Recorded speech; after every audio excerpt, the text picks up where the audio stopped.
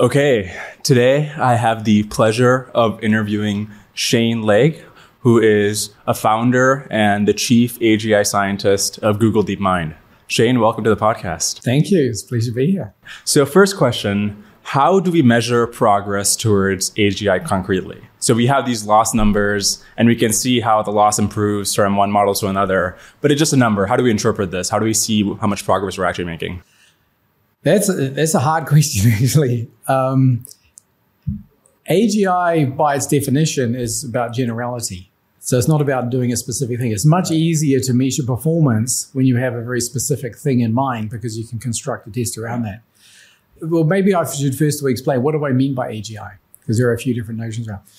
When I say AGI, I mean a machine that can do the sorts of cognitive things that people can typically do, possibly more. But that's to be an AGI, that's kind of the bar you need to meet.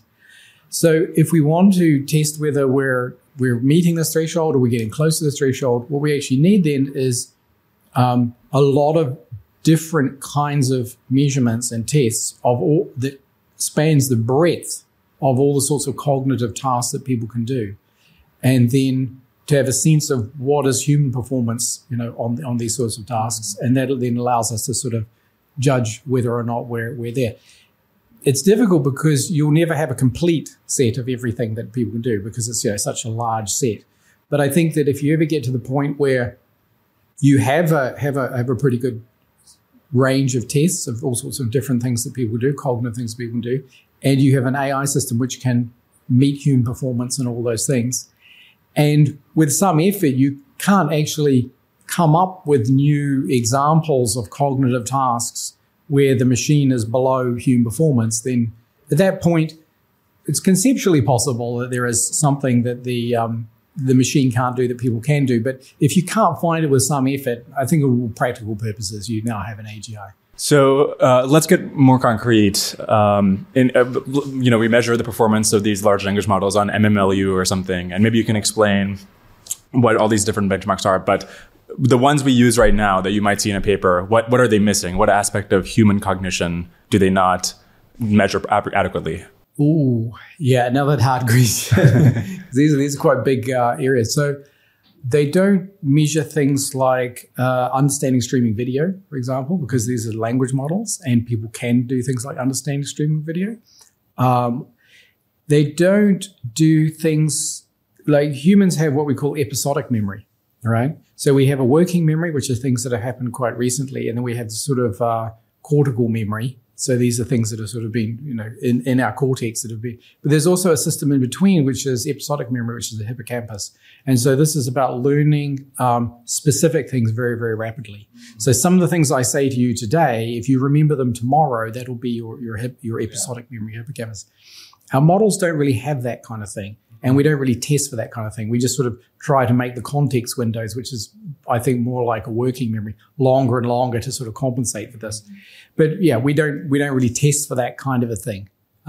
So there is all sorts of bits and pieces. But it is a difficult question because you really need to, as I said, intelligence, the generality of human intelligence is very, very broad. So you really have to start going into the weeds of trying to find, if there's specific types of things that are missing from existing benchmarks or different categories of benchmarks that don't currently exist or something.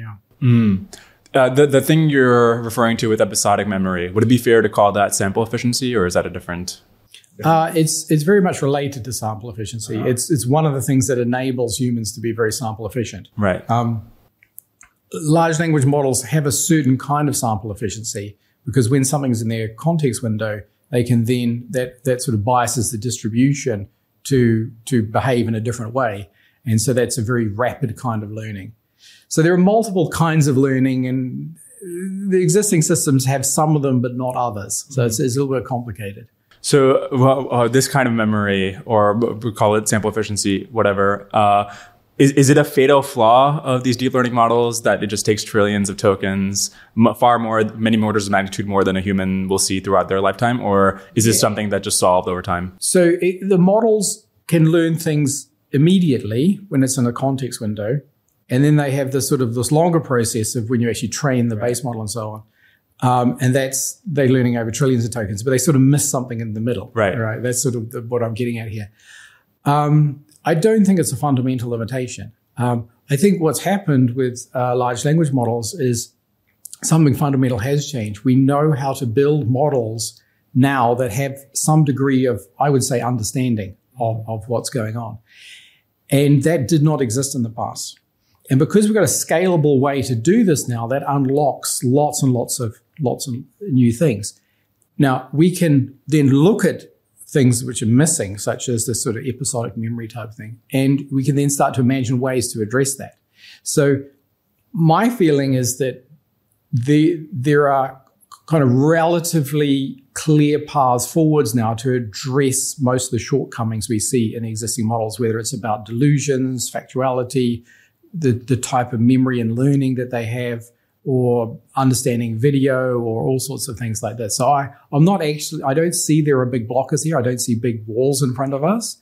I just see there's more research and work, and these things will improve and probably be adequately solved. But going back to the original question of how do you measure when human level AI is arrived or beyond it, as you mentioned, there's these other sorts of benchmarks you can use and other sorts of traits. But concretely, if there is, what would it have to do for you to be like, okay, we've reached human level? Would it have to beat Minecraft from start to finish? Would it have to get 100% on MMLU? What would it have to do?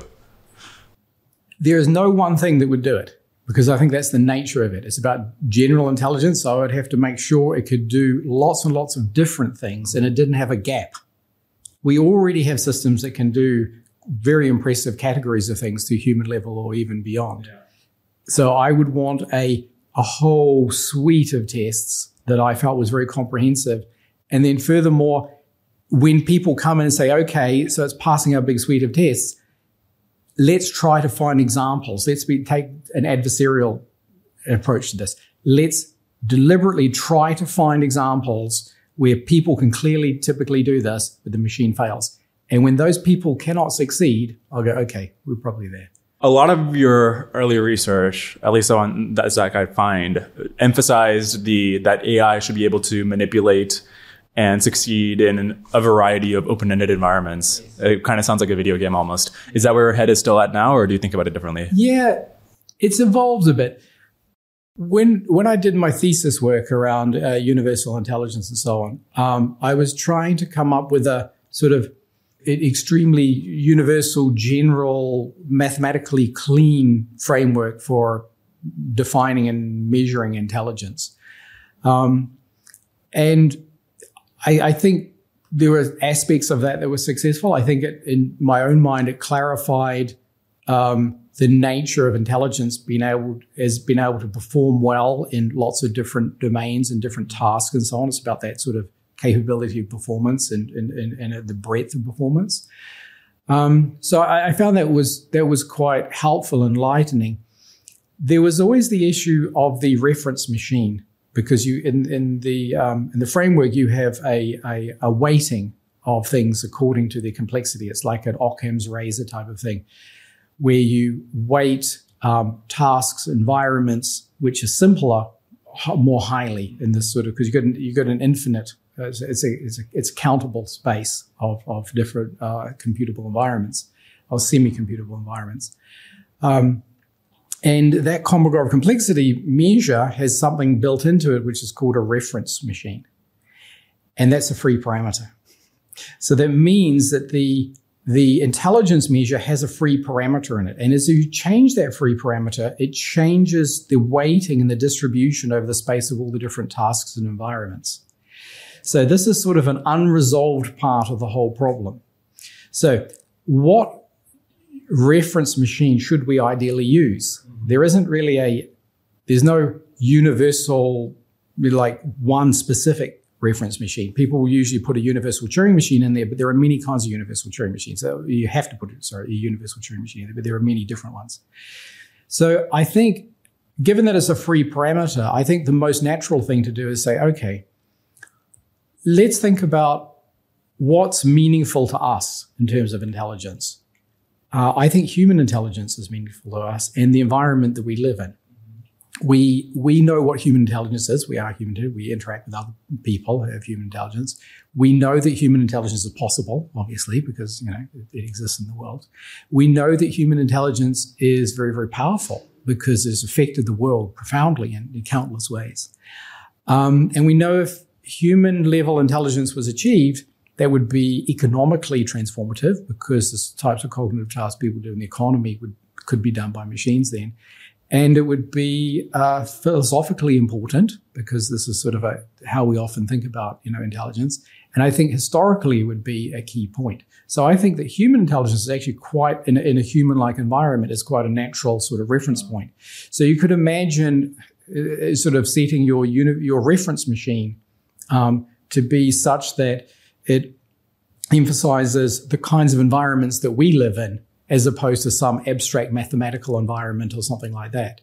And so that's how I've kind of gone on this journey of let's try to define a completely universal, clean mathematical notion of intelligence to, well, it's got a free parameter. One way of thinking about it is say, okay, let's think more concretely now about human intelligence.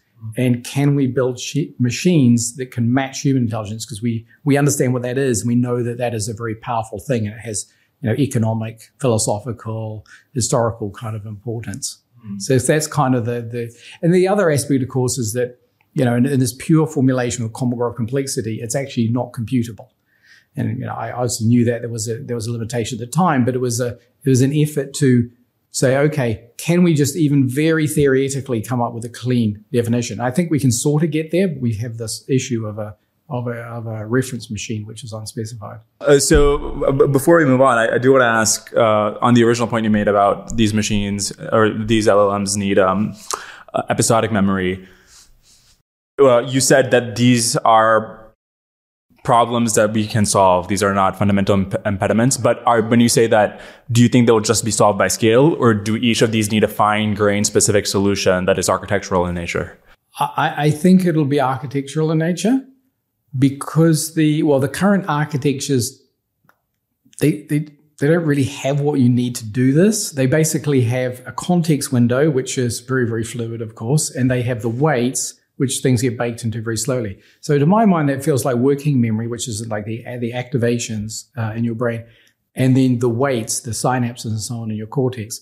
Now, the brain separates these things out. It has a separate mechanism for rapidly learning specific information, because that's a different type of optimization problem compared to slowly learning deep generalities. All right, that's sort of there's a tension between the two, but you want to be able to do both. You want to be able to, hear someone's name and remember it the next day. And you also want to be able to integrate information over a lifetime, so you start to see deeper patterns in the world. These are quite different optimization targets, different processes. But a comprehensive system should be able to do both. And so I think it's conceivable you could build one system that does both, but you can see because they're quite different things that it makes sense for them to do different. I think that's why the brain does it separately. I'm curious about how concretely you think that would be achieved. And I'm specifically curious, I guess you can answer this as part of the answer. DeepMind has been working on these domain-specific reinforcement learning type setups, AlphaFold, AlphaCode, and so on. How does that fit into what you see as a path to AGI? Have these just been orthogonal domain-specific models, or do they feed into the eventual AGI? Things like AlphaFold are not really feeding into AGI. We may learn things in the process that may end up being relevant, but I don't see them as being likely being on the path to AGI. But yeah, we're a big group. We've got hundreds and hundreds and hundreds of PhDs working on lots of different projects. So when we find what we see like opportunities to do something significant like AlphaFold, we'll go and do it. It's not like we only do AGI type work. We work on fusion reactors and various things in sustainability, energy. We've got people looking at satellite images of deforestation. We have people looking at weather forecasting. We've got tons of people working on lots of things. On the point you made earlier about the reference class or the reference machine as human intelligence, it's interesting because in your 2008 thesis, one of the things you mentioned almost as a side note is how would you measure intelligence? And you said, well, you could do a compression test and you could see if it fills in words in a sample of text, and that could measure intelligence. And funnily enough, that's basically how LLMs are trained. At the time, did it stick out to you as a especially fruitful thing to train for?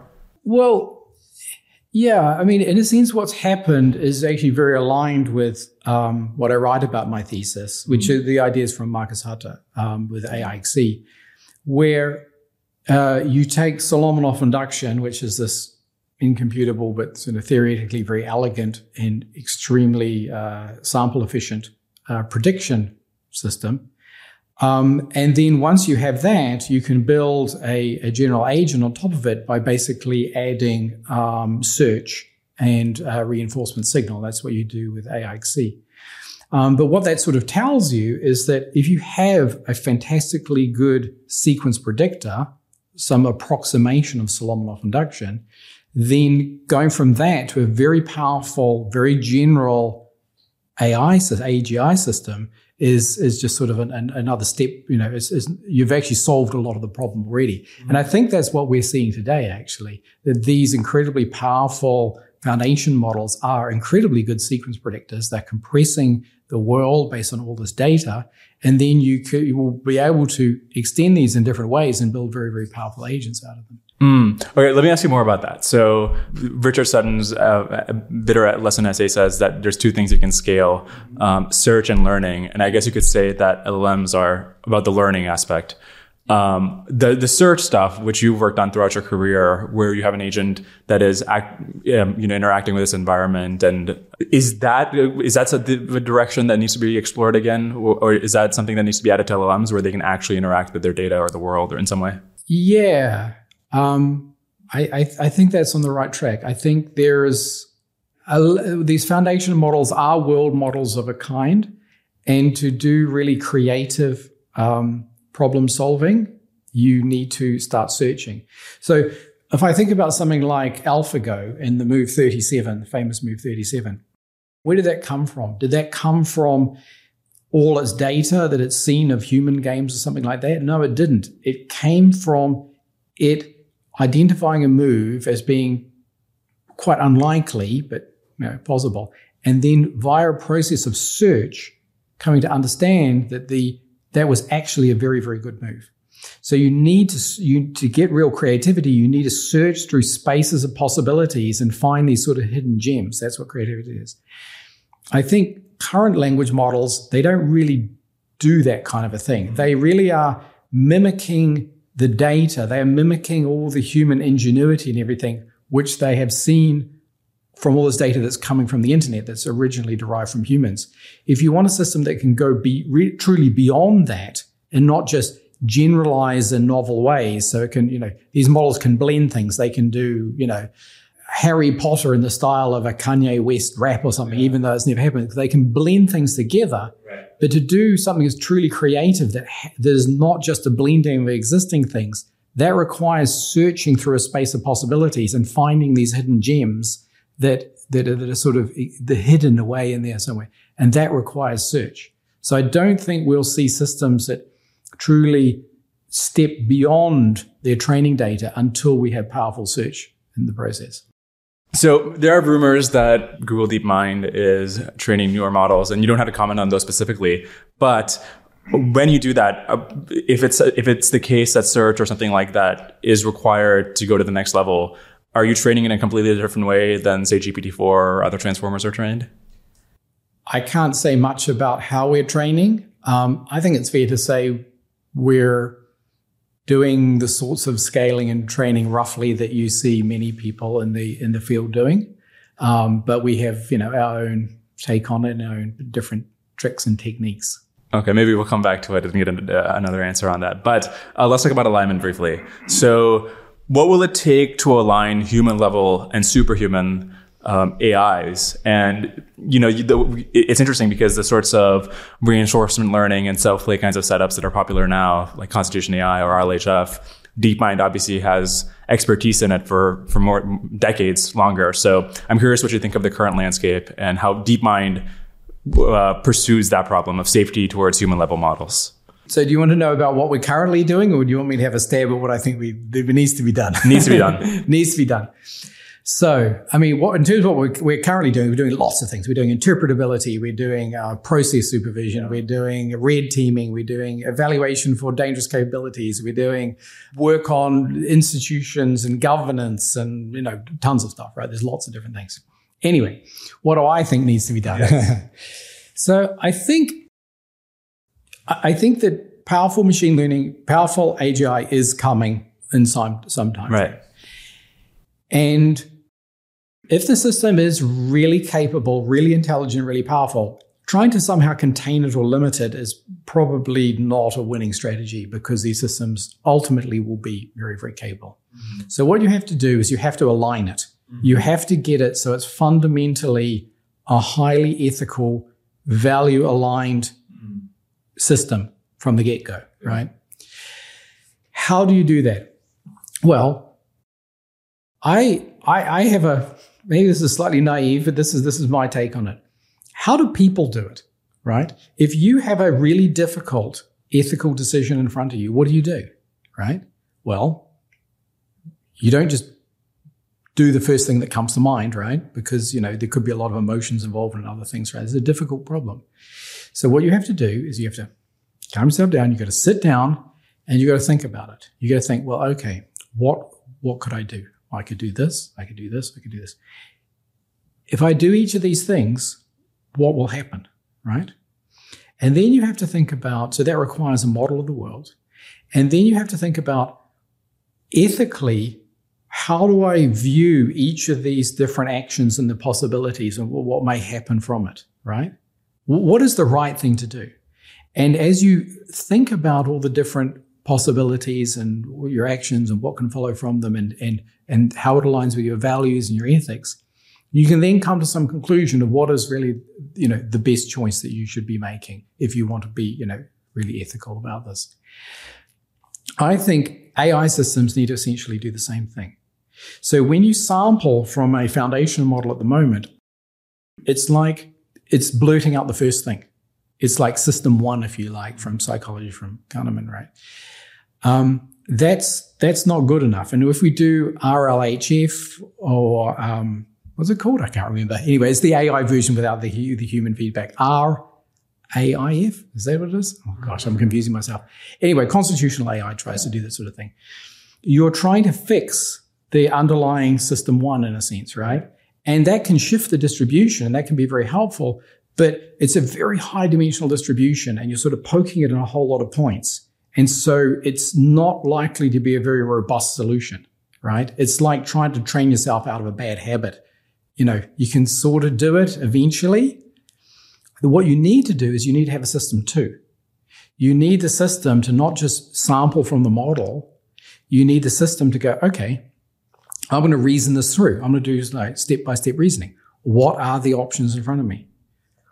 I'm going to use my world model now, and I'm going to use a good world model to understand what's likely to happen from each of these options, and then reason about each of these from an ethical perspective. So you need a system which has a deep understanding of the world, has a good world model. It has a good understanding of people. It has a good understanding of ethics, and it has robust and very reliable reasoning.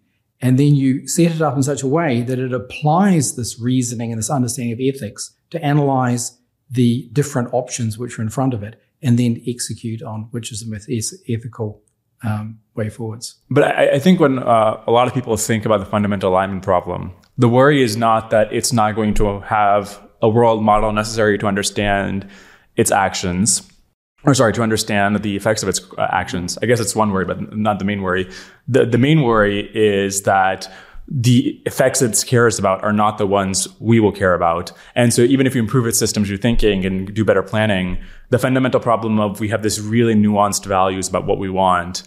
How do we communicate those values and make sure they're reinforced in the AI? It needs not just a good model of the world, but it needs a really good understanding of ethics. And we need to communicate to the system what ethics and values it should be following. And how do we do that in a way that's we can be confident that a human level or eventually a superhuman level model will preserve those values or learn them in the first place? Well, it should preserve them, because if it's making all its decisions based on a good understanding of ethics and values, and it's consistent in doing this, it shouldn't take actions which undermine that. They would be inconsistent. Right. So then how do we get to the point where it's learned them in the first place? Yeah, that's the challenge. Yeah. We need to have systems. The way I think about it is this. To have a profoundly ethical AI system, it also has to be very, very capable.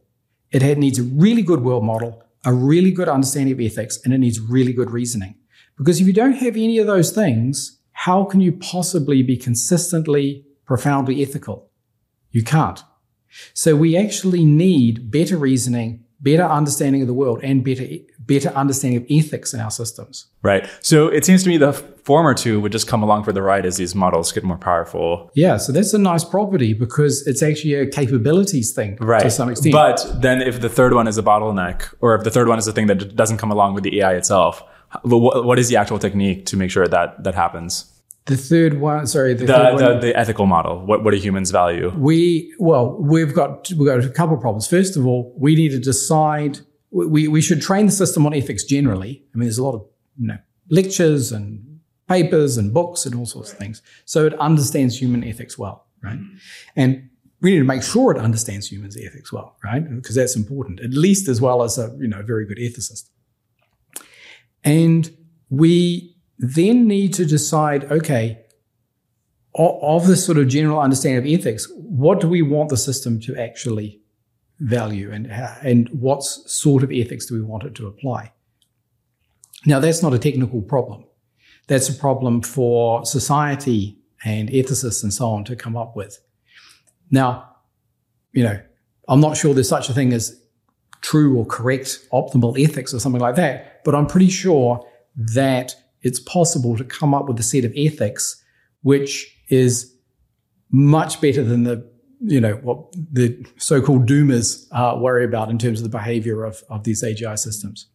And then what you do is you engineer the system to actually follow these things. So every time it makes a decision, it does an analysis using a deep understanding of the world and of ethics and very robust and precise reasoning to do an ethical analysis of what it's doing. And of course, we'd want lots of other things. We'd want people checking these processes of reasoning. We'd want people, verifying that it's behaving itself in terms of, how it reaches these conclusions. But I still feel like I don't understand how that fundamental problem of making sure it follows that ethic, because presumably, it has Mao's little red book, so it understands Maoist ethics and understands all these other ethics.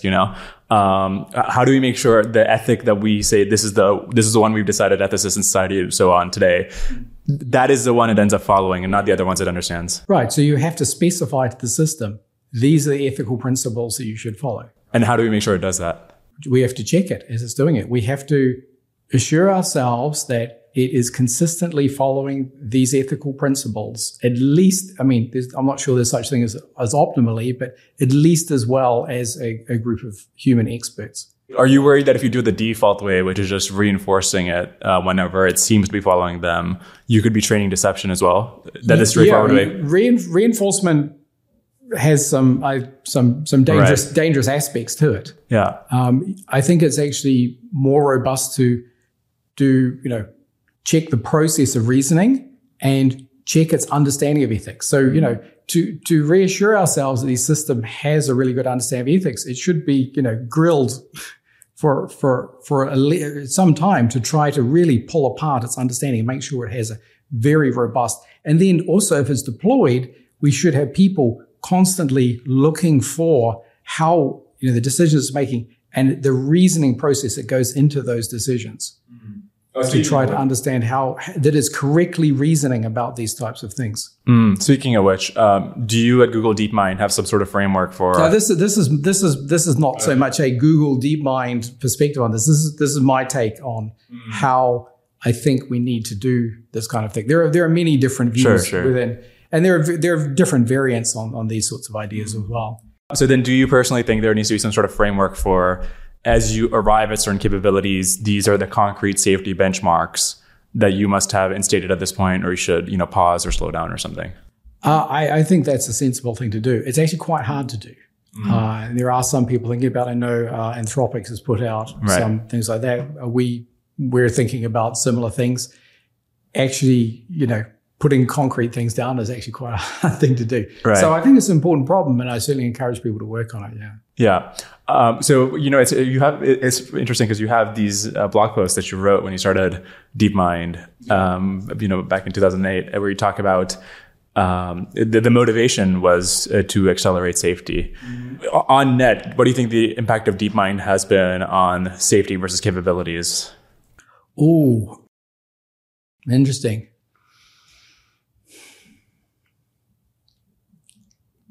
I don't know. It's hard to judge, actually.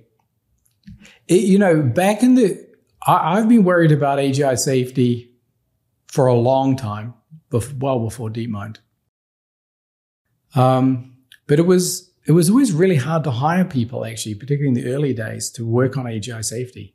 I'm thinking back on 2013 or so, I think we had the first hire, and he only agreed to do it part-time because he didn't want to, drop all the capabilities work because, the impact we could have as a career and stuff. And this was someone who had already previously been publishing in AGI safety. So, yeah, I don't know. It's hard to know what is the counterfactual if we weren't there doing it. I think we've been a group that's been talked about this openly. I've talked about this on many occasions, the importance of it. We've been hiring people to work on these topics. I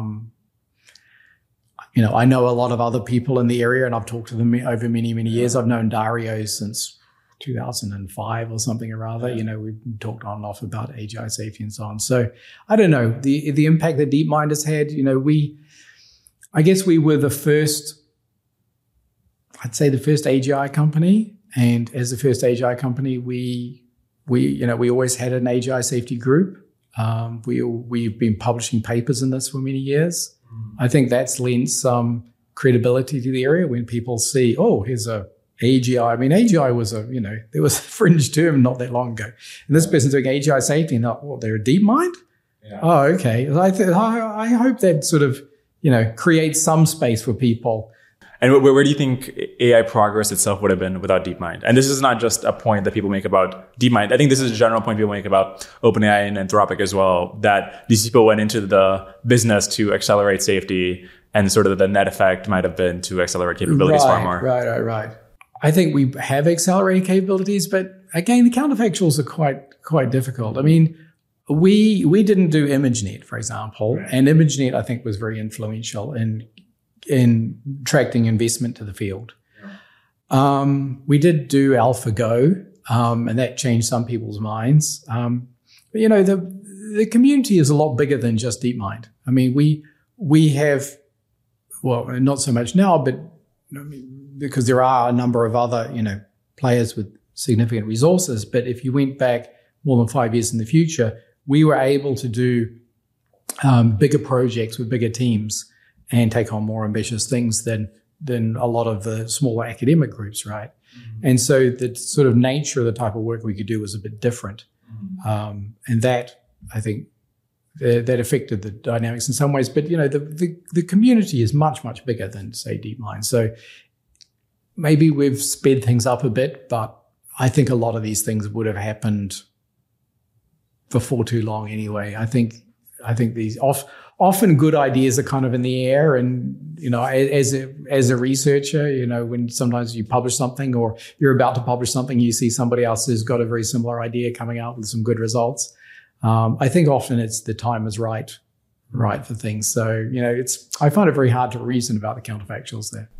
Speaking of the early years, it's really interesting that in 2009 you had a blog post where you say, my modal expectation of when we get human level AI is 2025, expected value is 2028. And this is before deep learning. This is when nobody's talking about AI. And it turns out, like, if the trends continue, this is not an unreasonable prediction. This was, how did you, before all these trends came into effect, how did you have that accurate an estimate? Well, first I'd say it's not before deep learning. Deep learning was getting started around 2008. Oh, sorry. I meant to say before ImageNet. Before ImageNet, that was 2012. Yeah.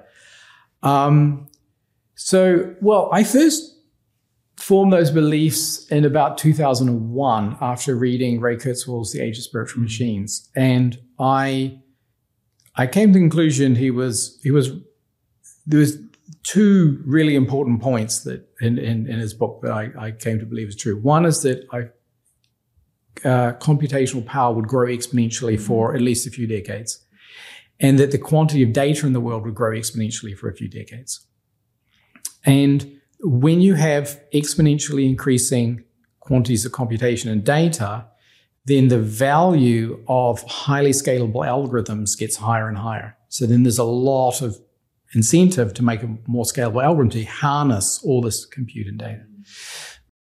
And so I thought it would be very likely that we'll start to discover scalable algorithms to do this. And then there's a positive feedback between all these things, because if your algorithm gets better at harnessing compute and data, then the value of the data and the compute goes up because it can be more effectively used. And so that drives more investment into these areas. If your compute performance goes up, then the value of the data goes up because you can utilize more data. So there are positive feedback loops between all these things. So that was the first thing. And then the second thing was just looking at the trends. If these scalable algorithms were to be discovered, then during the 2020s, it should be possible to start training models on significantly more data than a human would experience in a lifetime. And I figured that would be a time where big things would start to happen, and that would eventually unlock AGI. So that was my reasoning process. And I think we're now at that first part. I think we can start training models now where the scale of the data is beyond what a human can experience in a lifetime. So I think this is the first unlocking step. And so, I think there's a 50% chance that something like 2028. Now, it's just a 50% chance. I mean, I'm sure what's going to happen is going to get to 2029 and someone's going to say, "Oh, Shane, you were wrong." It's like, come on, it's 50% chance. So I think it's entirely plausible. Yeah, it's 50% chance it could happen by 2028. But I'm not going to be surprised if it doesn't happen by then. Maybe you often hit unexpected problems in research and sciences, and sometimes things take longer than you expect. If there was a problem that caused it, if we're in 2029 and it hasn't happened yet, looking back, what would be the most likely reason that would be the case? I don't know. I don't know. At the moment, it looks to me like all the problems are likely solvable with a number of years of research. That's my current sense. And what does a time from here to 2028 look like if the 2028 ends up being the year? Is it just we have trillions of dollars of economic impact in the meantime and the world gets crazy, or what happens? I think what you'll see is the existing models maturing. They'll be less delusional, much more factual. They'll be more up to date on what's currently going on when they answer questions. They'll become multimodal much more than they currently are. And this will just make them much more useful. So I think probably what we'll see more than anything is just loads of great applications for the coming years. I think that'll be there can be some misuse cases as well. I'm sure somebody will come up with, something to do with these models that is quite unhelpful. But my expectation for the coming years is mostly a positive one. We'll see all kinds of really impressive, really amazing applications for the coming years. Yeah. And on the safety point, you mentioned these different research directions that are out there and that you are doing internally in DeepMind as well, interoperability, RAIF, and so on. Which are you most optimistic about? I don't know. I don't want to pick favorites. It's hard picking favorites. I know the people working on all these areas.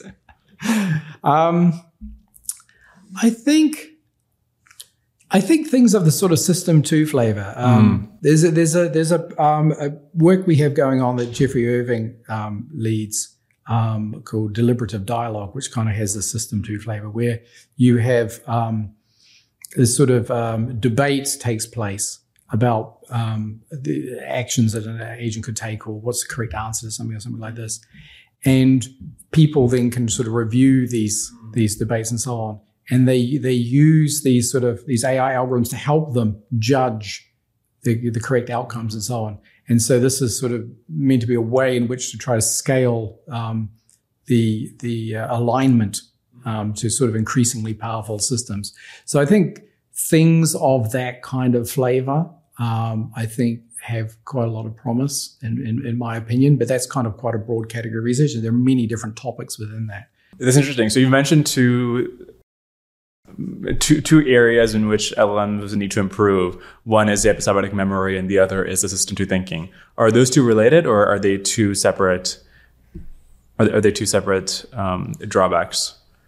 I think they're fairly separate, but they can be somewhat related. So you can learn different ways of thinking through problems and actually learn about this rapidly using your episodic memory. So all these different systems and subsystems interact, so they're never completely separate. Mm. But I think conceptually you can probably think of them as quite separate things. I think delusions and factuality is another area that's going to be quite important. And particularly important in lots of applications. If you want a model that writes, creative poetry, then that's fine, because you want to be able to be very free to suggest all kinds of possibilities and so on. You're not really constrained by a specific reality. Whereas if you want something that's in a particular application, normally you have to be quite concrete about, what's currently going on and what is true and what is not true and so on. And models are a little bit sort of freewheeling when it comes to, truth and creativity at the moment. And that I think limits their applications in many ways. So final question is this. You've been in this field for over a decade, much longer than many others. And you've seen these different landmarks, ImageNet, transformers. What do you think the next landmark will look like? I think the next landmark that people will think back to and remember is going much more fully multimodal, I think. Mm-hmm. Because I think that'll open out the sort of understanding that you see in language models into a much larger space of possibilities. Mm. And when people think back, they'll think about, those old-fashioned models. They just did like chat. They just did text. It just felt like a very narrow thing. Whereas now they understand when you talk to them, and they understand images and pictures and video, and you can show them things or things like that, and they will have much more understanding of what's going on. And it'll feel like the system's kind of opened up into the world in a much more powerful way. Do you mind if I ask you a follow-up on that? So ChatGPT just released their multimodal feature, and then you in DeepMind, you had the Gato paper where you have this one model, you can images, even actions, video games, whatever you can throw in there. And so far, it doesn't seem to have it hasn't percolated as much as even like ChatGPT initially from GPT-3 or something. What explains that? Is it just that people haven't learned to use multimodality? They're not powerful enough yet? I think it's early days. I think you can see promise there, understanding images and things more and more. But I think it's early days in this transition. Is when you start really digesting a lot of video and other things like that the systems will start having a much more grounded understanding of the world and all kinds of other aspects. And then when that works well, that will open up naturally lots and lots of new applications and all sorts of new possibilities, because you're not confined to text chat anymore. The new avenues of training data as well, right? Yeah, new training data and in all kinds of different applications that aren't just purely textual anymore. And what are those applications? Well, probably a lot of them we can't even imagine at the moment, because there are just so many possibilities once you can start dealing with all sorts of different modalities in a consistent way. Awesome. Shane, I think that's an excellent place to leave it off. Thank you so much for coming on the podcast. Thank you. Hey, everybody. I hope you enjoyed that episode. As always, the most helpful thing you can do is just share the podcast. Send it to people you think might enjoy it. Put it in Twitter, your group chats, etc. Just blitz the world. Appreciate you listening. I'll see you next time. Cheers.